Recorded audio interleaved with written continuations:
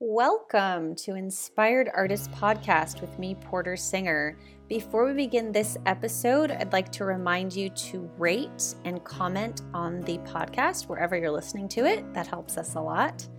I'm going to be speaking with Jeremy Rabus, who is a member of the Teachings of Joshua community that I'm part of and that I had done some coaching for. Gary Bodley runs that boot camp. It's called the Unlimited Abundance Boot Camp, and it really helped me to change my perspective and helped me to meet a lot of really great people, including Jeremy. So I thought I'd have him on the podcast to talk about some of his channeled artwork. He is a painter.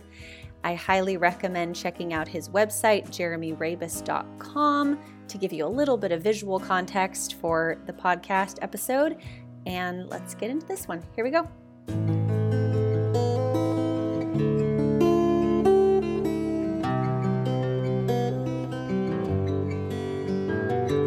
Yeah, when I began to make art, it was as a very young child. And my grandpa, he'd had a closet and it was full of notebook paper, American Airlines stationery, with like a watermark on it, the AA. And a cigar box full of markers and pens and that little eraser with the brush at the other end. And and my grandma used to read me a lot of fairy tales. I think learned to read at the age of 3 just from reading with my grandma. And in some of these books were these beautiful illustrations, and I had the assumption that they were painted directly into the books. I was always fascinated by how that got in there. I didn't have a concept of printing. So I just started to draw all kinds of stuff, weird little things like kites and mailboxes and French fries and soda and hamburgers and stuff like that. And then I was told that I drew Bugs Bunny very accurately for like a 2 or 3 year old. Like, a lot of people would draw a rabbit as a circle with a couple of sticks for ears or something like that. And I actually had the tufted cheeks and the, those more curvaceous ears that Bugs Bunny has and the whiskers and everything, So I had an ability to see and transpose those details on the paper. My grandma, my other grandma, she bought me a book on how to draw 50 animals, and that kind of changed everything for me. I began to see how the structure of an animal or a figure is formed, from basic shapes like circles, squares, spheres, pyramids and rectangles and stuff like that. And it was just revolutionary for me. And I don't know, I painted along with Bob Ross on TV. Was that the cartoon? Is it a cartoonist? The notebook paper. Who's Bob Ross? No, Bob Ross is you don't know who Bob Ross is? No. No. The Joy of Painting. He had the big fro. Okay. Yeah. Okay, I think I've seen memes with him. Yes. No, I missed that. You're a youngin'. No.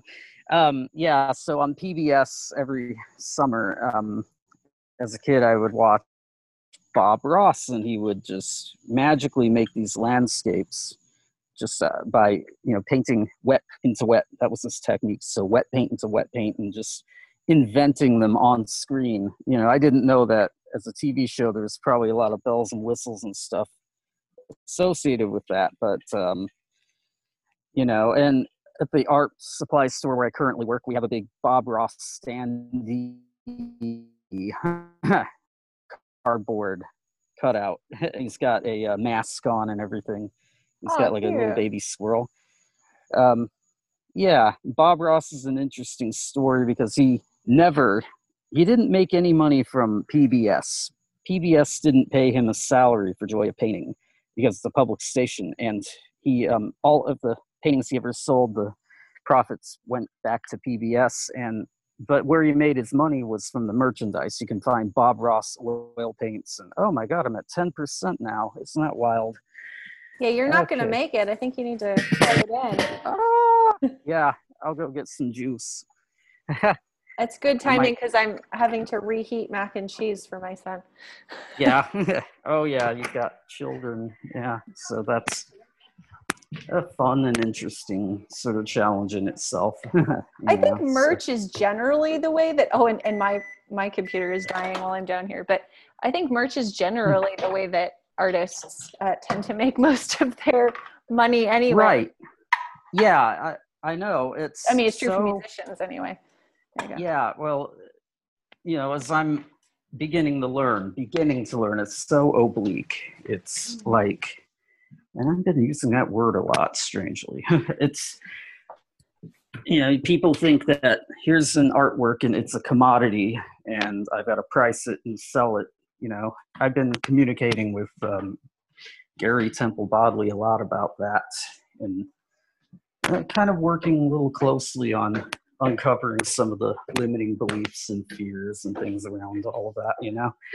So, Well, and painting is such an interesting one because, like when I release an album, there's like a standard price for what a CD goes for, what a download goes for, so like, if I charge 3 cents, that's not quite right. And if I charge $30, that's not quite right either. But like for paintings, I mean, that must be a really interesting process to price yourself. it's a complicated process, and a lot of people have no idea how to do it. Yeah. In fact, I have no idea how to do it, really. So I've kind of gone by square footage and just making wild guesses. The first show that I did that was kind of a success, I had a lot of smaller paintings. This was in 2009, and if you can imagine a 12-inch by 12-inch painting, I decided to price it at $350, which was a little higher than most people would do such a thing. I kind of reached for the stars a little bit on that, but I sold out half of that show. And that was a very interesting situation because it was the first solo gallery show I had, and my car broke down on the way there. Actually, my tire deflated, and I was worried I wouldn't make it on time. My dad came suddenly out of nowhere. I think I called him. I got the idea to call him. He came and he helped me put a spare on, and then we got to the gallery, and I was so surprised to see like a crowd of people there, and half of the works with little red dots by them, and I was just really wowed and astonished by how that happened, and it felt beautiful. Um, it felt life affirming and like I was worthy, Mm-hmm. Yeah. And the funny thing is I've been trying to sort of recreate that again and again and again, and it never quite made it to that at least level of excitement. Funny thing is, it's like, okay, I've got to make this happen again. I've got to make this happen again. And then I'd be more frustrated with my paintings than ever before.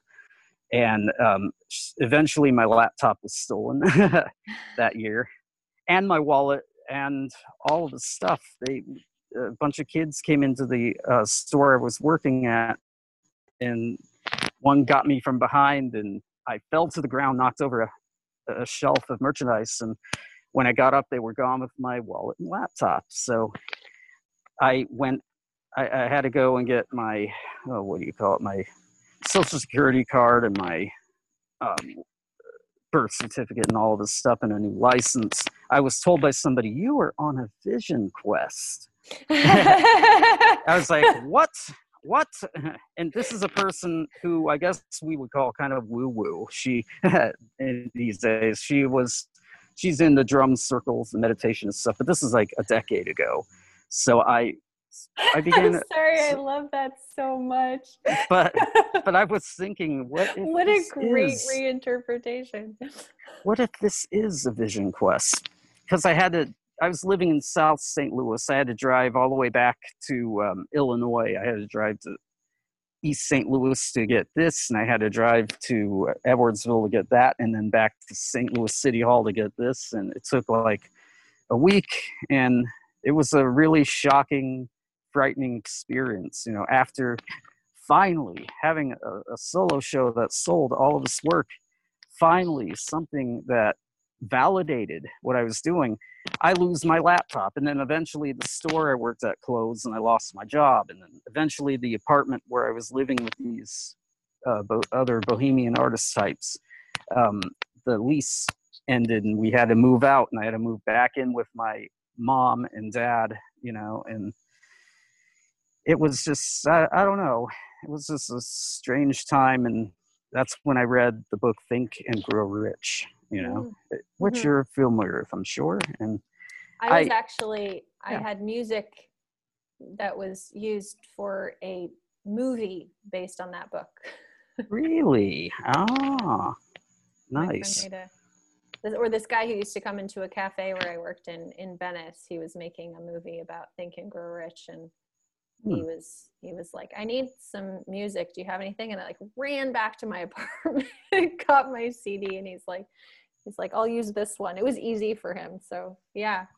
Yeah. Cool. Was it a fiction? Never read the book. Oh, really? Okay. I understand the premise, but never read the book. Right. I've read the book maybe 3 or 4 times. And I don't know, I didn't realize that it was teaching sort of law of attraction principles and push past fear principles and stuff like that, but I'm beginning to realize where it's coming from, and that it does have sort of an earthly concept of control in there, which that's an interesting thing. Control. And then I've realized that control is how artwork I've been making success, and could you repeat that? And now it slurred and sounded kind of like a slide piano when you said that. I'd like to get it. Slide. Yeah. So what I was saying is, ever since that 2009 show, there'd come these times when I wanted to recreate that, and I would look at other artworks and say, okay, these color schemes are interesting. They must sell. I will do this, or whatever. And then I'd find that nobody was coming to the shows or nobody was responding to the work. I think it was because I was trying to control that. I was trying to control my way back to something that was inherently intuitive in the beginning. It's the intuitive thing that contains all of the juice, all of the energy.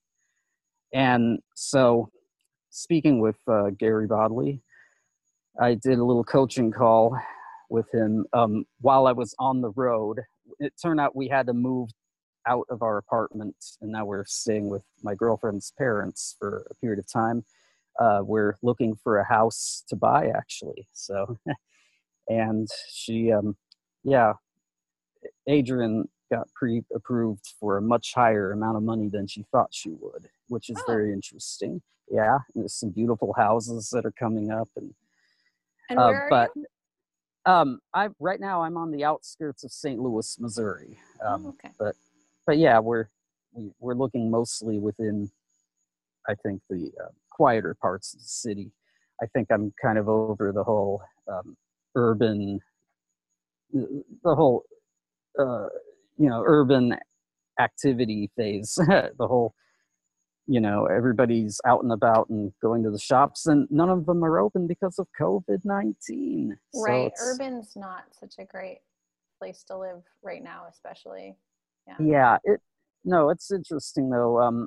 About a decade ago, it was making a big comeback, and all of these young people were moving to the cities, and I was among them, and now I think I feel like some of the artsier people I know are actually moving out to small towns, not just in the suburbs, but small towns in the middle of the state, Missouri, and starting kind of commune things. So I don't know. I think people are looking for a quieter life anyway.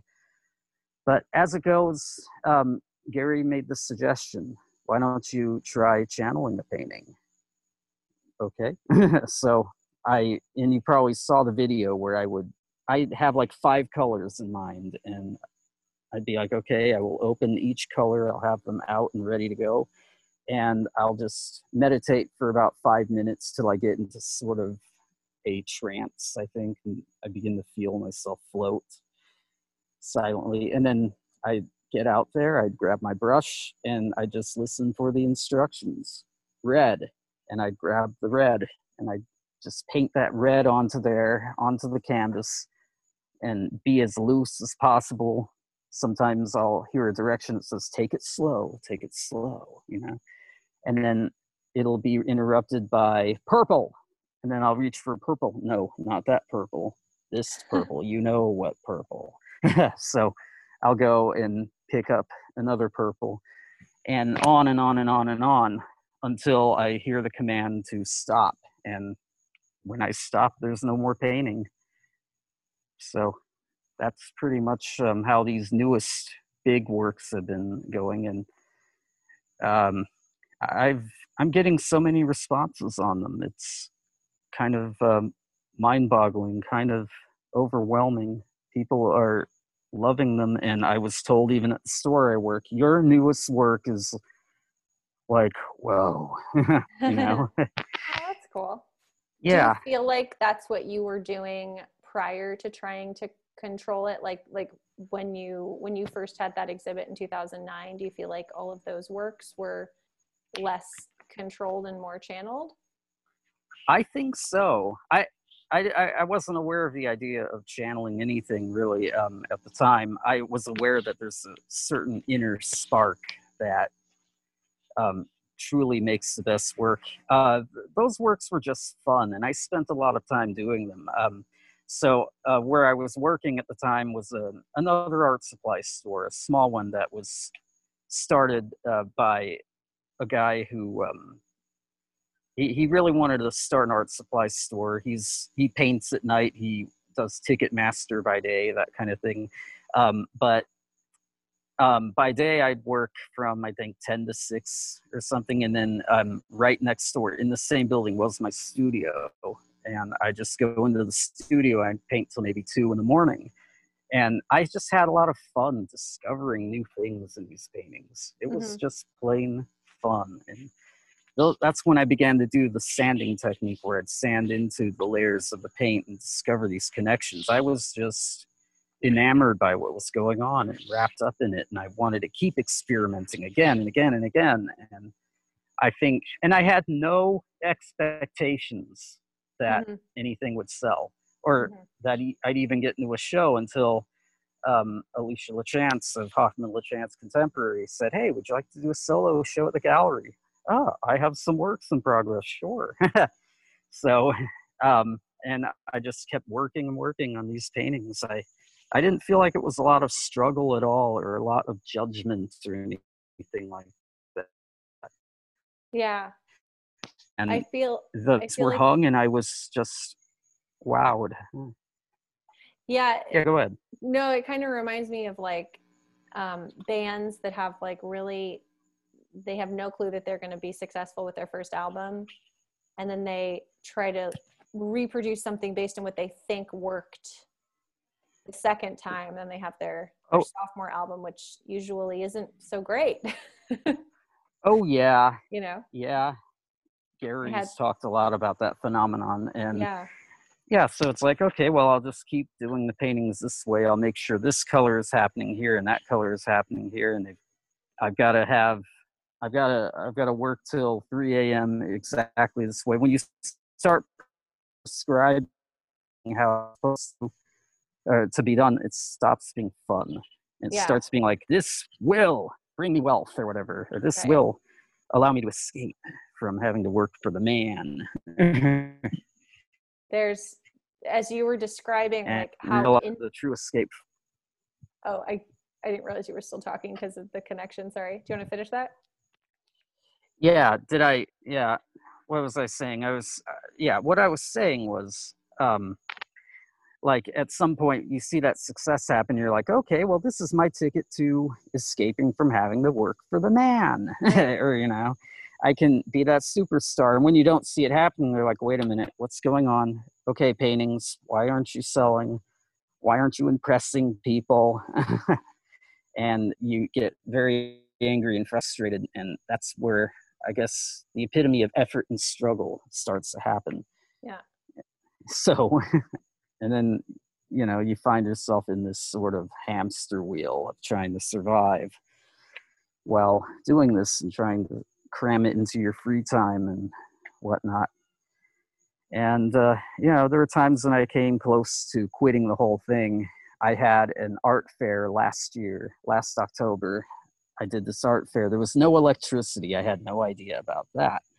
And it was kind of rainy. I just thought I'd take all of my paintings and put them in there, all of my old works. I wanted to make new works for it, but it never happened. I found myself having to do all of these other projects just to survive, just to pay the bills and stuff. I decided to quit a job a year before to pursue my art full time. It was a bold and definitely pushing past fear kind of experiment. But I found myself working for everybody else and not getting much painting done in order to pay these paltry little bills. And so I did the art fair and I threw all of my work in. I only made $400. Mm-hmm.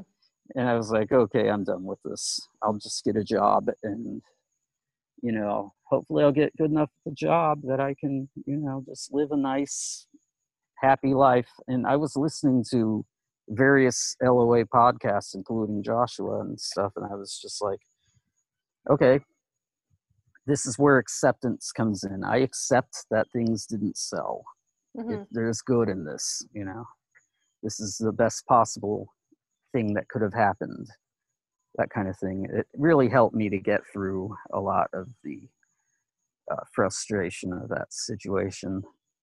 So when you were talking about how interested you were in the sanding that you were doing, I could feel like how I was like, wow, I want to see that. That sounds really interesting, yeah. But I think it's like those things that make artwork interesting to people, or that, that connects with them, is like, if you think if you had the most fun making it, if you thought it was interesting, that's really exciting.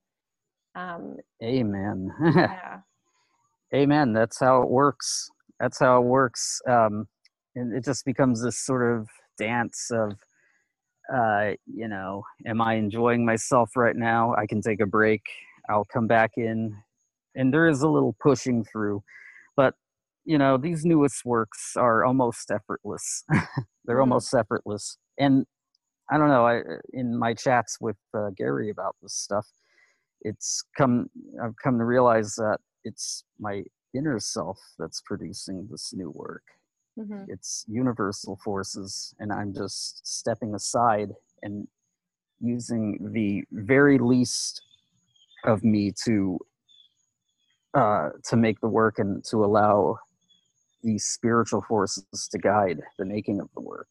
And I'm not even backing away from the paintings and judging them or making edits or making these decisions. That area is not quite nice. I think I'll wipe that one out and move on to another painting. Not this time. It's just straight painting, very close to the canvas, my arm flinging up and down and all around from various corners, making circles and parallelograms and things like that. And then I stop when it's time to stop, and the painting is just about perfect. I accept it as perfect, but yeah. I also acknowledge that it awakens something in me, I think. So how do you see yourself going about looking at art as a fun thing versus a money producing thing?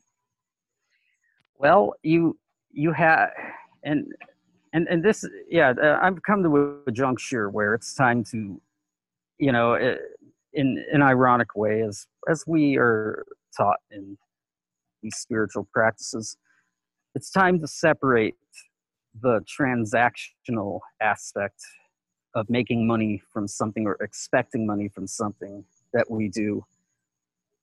It's time to separate that money part and to realize that the money is going to come to us, or whatever resources we need are going to come to us, however they're going to arrive, and just to be ready to receive them, and just have fun making the art and have faith that there is something powerful, something potent in these paintings that's going to draw people to them. You know, I don't know when the podcast is going to air, but I currently have one of those paintings up on eBay. I'm auctioning it off Oh, cool. right now.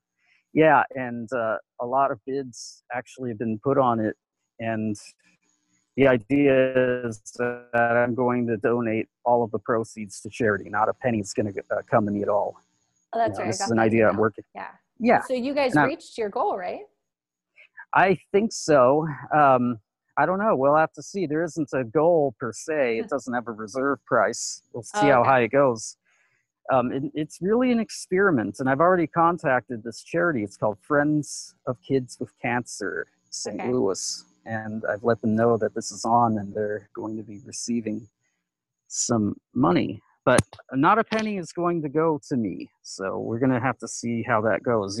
I'm separating the abundance aspect of it from my needs. I'm becoming abundant. The idea is you have to be abundant first in order to receive and to give abundance to the world, you know? And you receive that abundance from the universe, and it comes to you maybe via a painting, or maybe via one of your albums, or maybe via, you know, just some time and an extra pair of helping hands, or some food, or whatever it might be, or some water, you know.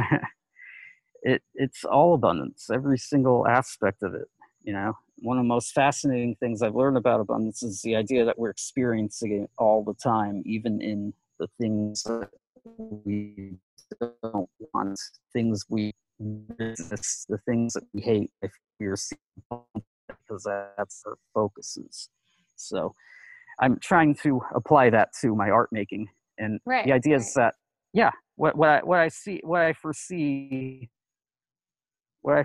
is a time where I have nothing to worry about financially at all. Bills are paid, everything is secure. You have to cultivate that in yourself first and in your mentality, and I just get to paint, and I get to invent, and I get to experiment, and I just do it lavishly and abundantly and all the time, and more boldly and more powerfully, and to see where it goes.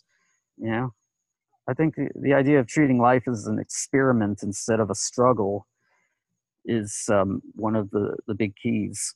I like that. And it's scary as hell. Yes, it is.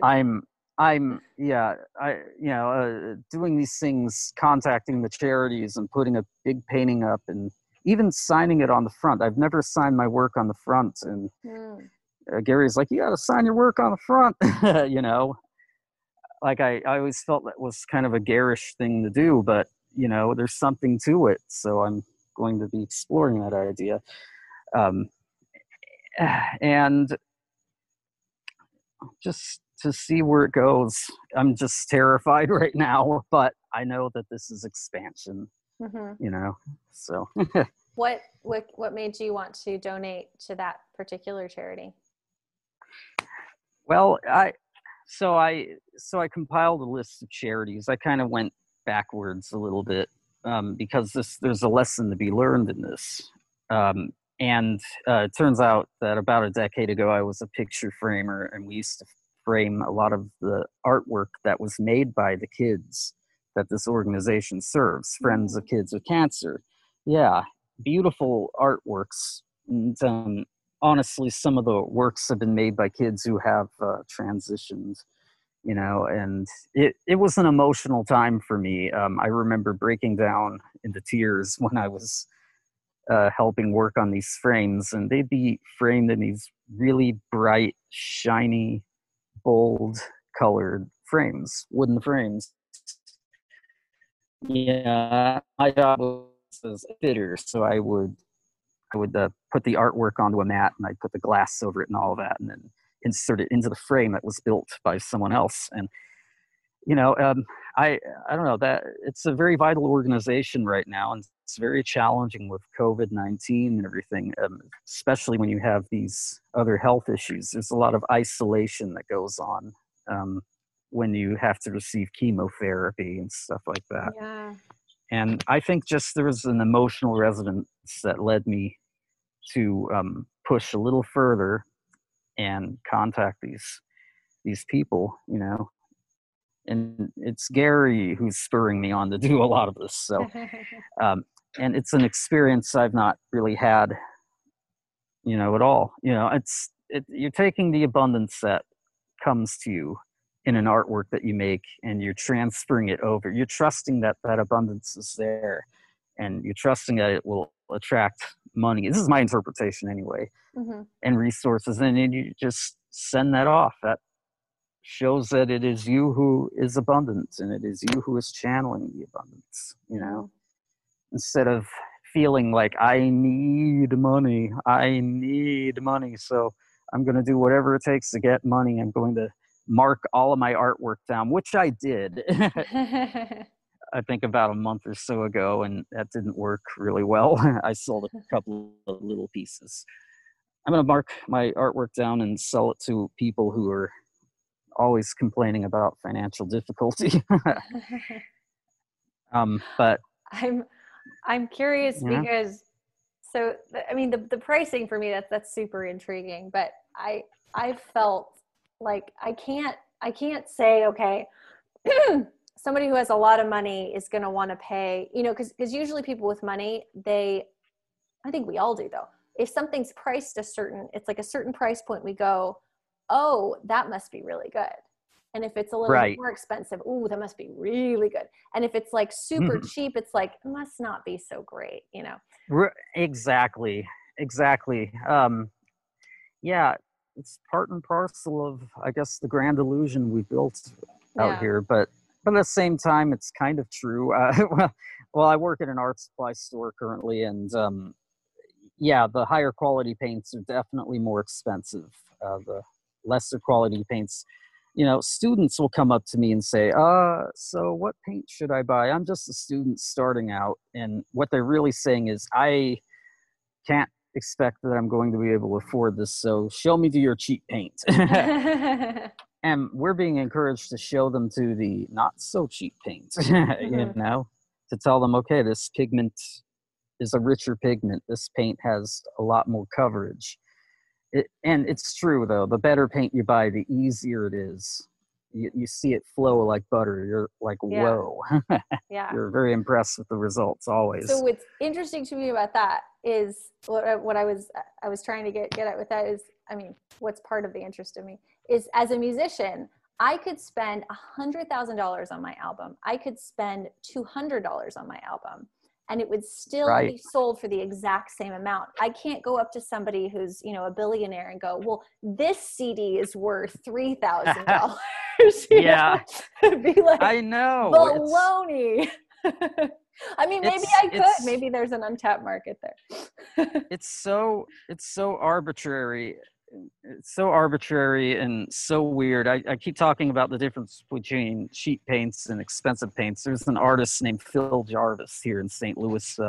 He was making like Renaissance quality work at this art fair. When I met him, I was like, wow, what kind of paint do you use? Oh, I just use the cheap stuff, you know.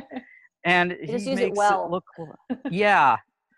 And it kind of, and I have a certain theory that if you're using materials that aren't of highest quality, and you're really grinding through and practicing hard with those not so good materials, you become a master. And then when the great materials come, you're suddenly like really upgrading. You see it happening almost magically. You know, the higher quality of the artwork. It's, and you know, people are like, well, how should I price my artwork based on the labor I put in, the time? You know, you can spend 80 hours making a painting that ends up being kind of mediocre, and say, I need to charge $5,000 for this because I spent all this time working so hard on it. I must be compensated for that labor. But the $5,000 you'll see more often than not going to an artwork that's done in 20 minutes, you know, because there is something spiritual in that artwork. There is source in that artwork, you know, and everywhere else there's struggle and limitation and fear, and you can kind of see it. And to me, it's sort of revealing how an artwork, I mean, I've seen masterfully made artworks that made me feel very little, like, but then I've seen others that resonate immediately, and now I know why. Mm-hmm. Yeah, it's spiritual power.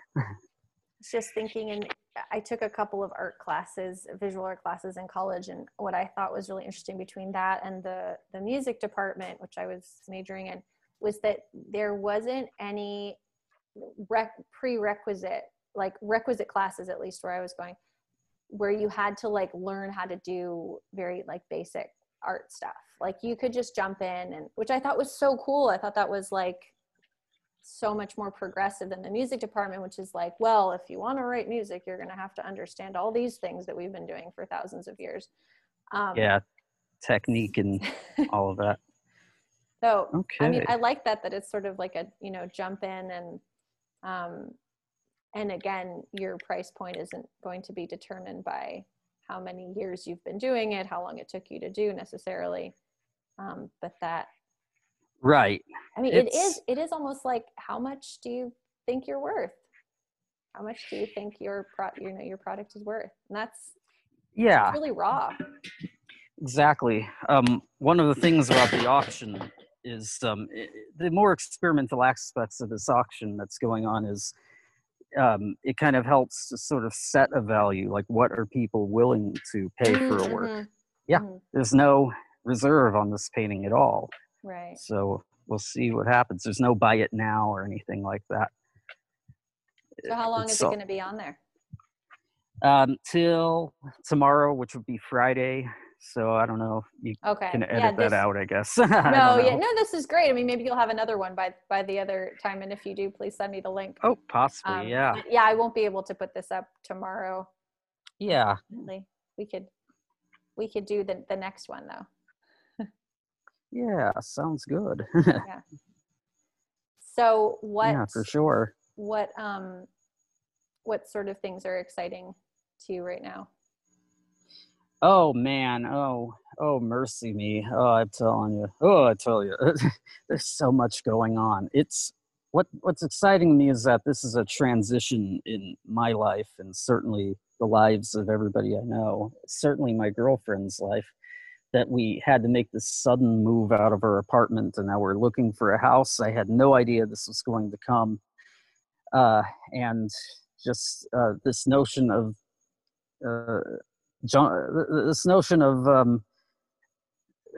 channeling the artwork, that's really exciting, and just getting to know and studying more of these spiritual principles and stuff, and looking at the world as an illusion. It's all very exciting if you choose to allow it to be, or you can, it's also overwhelming. But I'm excited about cooking, barbecuing a chicken, that kind of thing. I'm excited about, I don't know, it's a tough thing. I feel, I don't know, there's a term in, I think, Hinduism called the Bardo state. I kind of feel like I've been in the Bardo state for a while, which is like a transitional period between life and death, or death and life, maybe, and I feel like I'm being smacked out of the Bardo right now into something new, I guess even a new dimension. You would have put it that way, and I'm at a point where I'm endlessly fascinated and curious about everything. And synchronicities are big too. There was a day when I posted something about a leaky ceiling and how I pushed past that, and I processed that manifestation event. And that entire day, I saw 11, 11, 22, 22, 3, 33, 4, 44 on the clock again and again and again, and I screenshotted it, and I was just like, okay, something's happening here. And within a couple of weeks, the move happened. Within a couple of weeks, all of this other stuff began to kind of fall into place. And I don't know, I feel as if the real excitement is accessing that power to engage all of it and see where it goes. So cool. Well, that's a great close. I guess so. I don't know. Accessing all that power. Jeremy, pronounce your last name for me. Rabus. Rabus. Okay. Rabus. Yeah. Got it. And you have a website and all that, and I'll share that on. I do. Yes. Description. Okay. Yeah, jeremyrabus.com, and then you can look for J Rabus Paintings on Instagram. All right. Well, I'll talk to you later. I'll see you in the Joshua group. Yeah. See you there. Thanks for talking. All right. Yeah, you too. Bye. Bye. Thank you for listening to our podcast, Inspired Artists. Please remember to subscribe and rate the podcast wherever you're listening. It helps other people find it. Thanks.